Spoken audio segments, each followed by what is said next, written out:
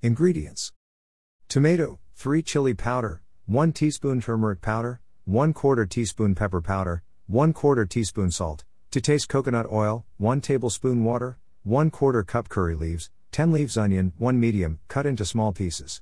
Preparation: cut tomatoes and put in a pan, add water, keep on fire. Add all the other ingredients and boil, stirring occasionally.